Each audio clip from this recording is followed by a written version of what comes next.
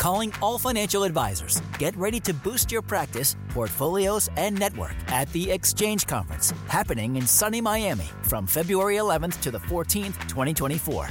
At Exchange, you'll gain valuable insights to grow your practice and sharpen your investment acumen with the top investment experts. But that's not all. By attending, you can earn over 10 CE credits and join a network that goes beyond business. Join a community that's dedicated to your success. Learn more and register now at exchangeetf.com.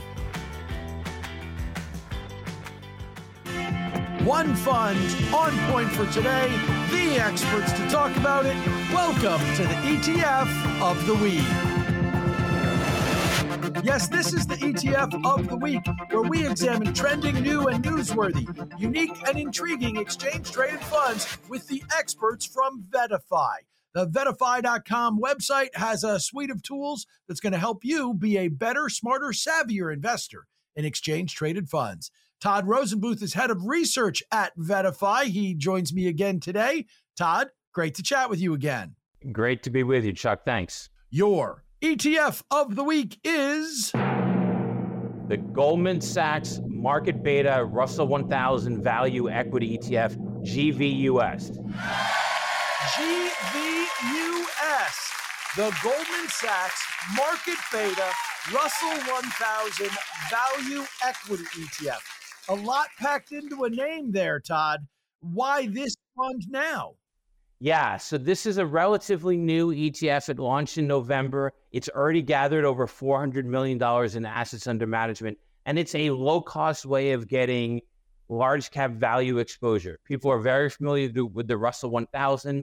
It's underperformed. Everybody's familiar with the Russell 1000 value. In particular, it's underperformed as of late. We think there's going to be more of a reversion to the mean given the market environment, and GVUS is a low-cost way of getting exposure. We've had a market that has been so narrow. I mean, it's been the biggest of the big, and it certainly hasn't been really value stocks. I don't think anybody can make much of a value case for the Magnificent Seven. So is this also a call on the fact that you think value is going to come to the forefront here? Yes, we do. So in a rising interest rate environment, growth tends to do well. In a falling interest rate environment, value tends to do well. And the attractive dividend yields, the discounted valuations that many of these value-oriented sectors, it tends to stand out better. So we are of the camp that the Fed is going to be, as is most people, the Fed is going to be cutting interest rates multiple times during 2024. We think that past performance isn't indicative of future results. We think value has a better chance to shine in 2024. And if you're going to get exposure, you might as well pay as little as possible. As we record this, well, the market's at record highs. We watched the Dow cross 38,000 this week. We watched the S&P get into record territory and then last week and then stay there at the start of this week. So it's interesting to me because index construction right now is really important. Yes, the S&P is at record levels, but so much of that lifting has been done by those 7 stocks. For you right now, is picking an index and deciding which index you want to go with particularly important? Because if so much of the S&P is weighted in those 7 stocks and we wind up seeing the market broaden out, well, it may not really be reflected in what happens next, right?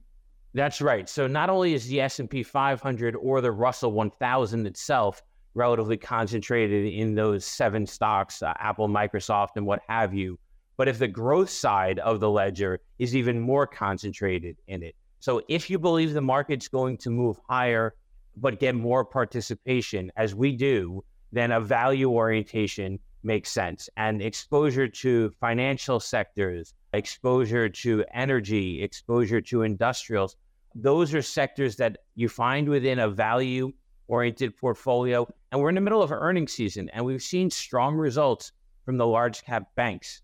And that set the stage, we think, for positive growth going forward in 2024.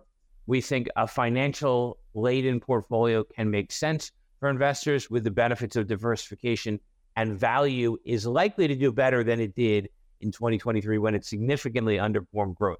So let's be clear. This is not a call on letting your winners run. This is a call on saying, if you want to rotate, how do you rotate and how much should you pay for rotating? we always try to make sure every term gets defined. We've talked about value here, but it is the Goldman Sachs MarketBeta Russell 1000 Value Equity ETF. Does the market beta side of this equation matter to you right now? So the market beta is just Goldman Sachs's term for letting you know you're getting broad market exposure and that it's an index-based approach. Other than adding additional words in, making it a mouthful for you and I to be able to say, if you're familiar with the Russell 1000 index, you're getting exactly the exposure that you're getting. And if you own one of those ETFs, that's great. But if you don't own one of those ETFs from some of the other larger providers out there, then the Goldman Sachs ETF is a great low-cost way of getting exposure. I keep saying low cost, so let me just drill that down. It's 12 basis points, 0.12%. That is 7 basis points less than the iShares product.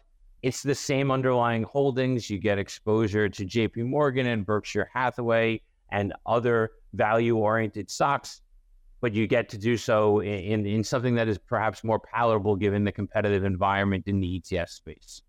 When you get a new fund like this, which, as you pointed out, has already gained hundreds of millions of dollars of assets, it's a competitive business. Is this going to put pressure on the more legacy funds to drop their costs?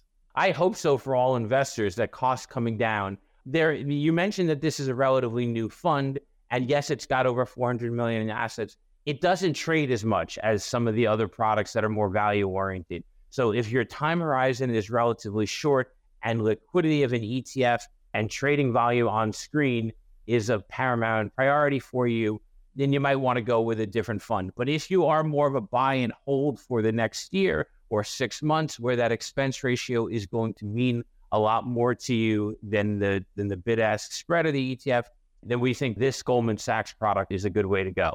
It's the Goldman Sachs MarketBeta Russell 1000 Value Equity ETF, the ETF of the week from Todd Rosenbluth at VettaFi. Todd, great stuff. We'll talk to you again next week.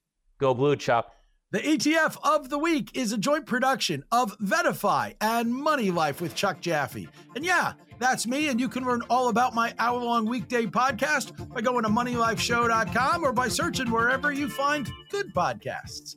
But if you want to get more great information on exchange-traded funds and investing in them, check out VettaFi.com. They got a full suite of tools for you there that's going to help you out.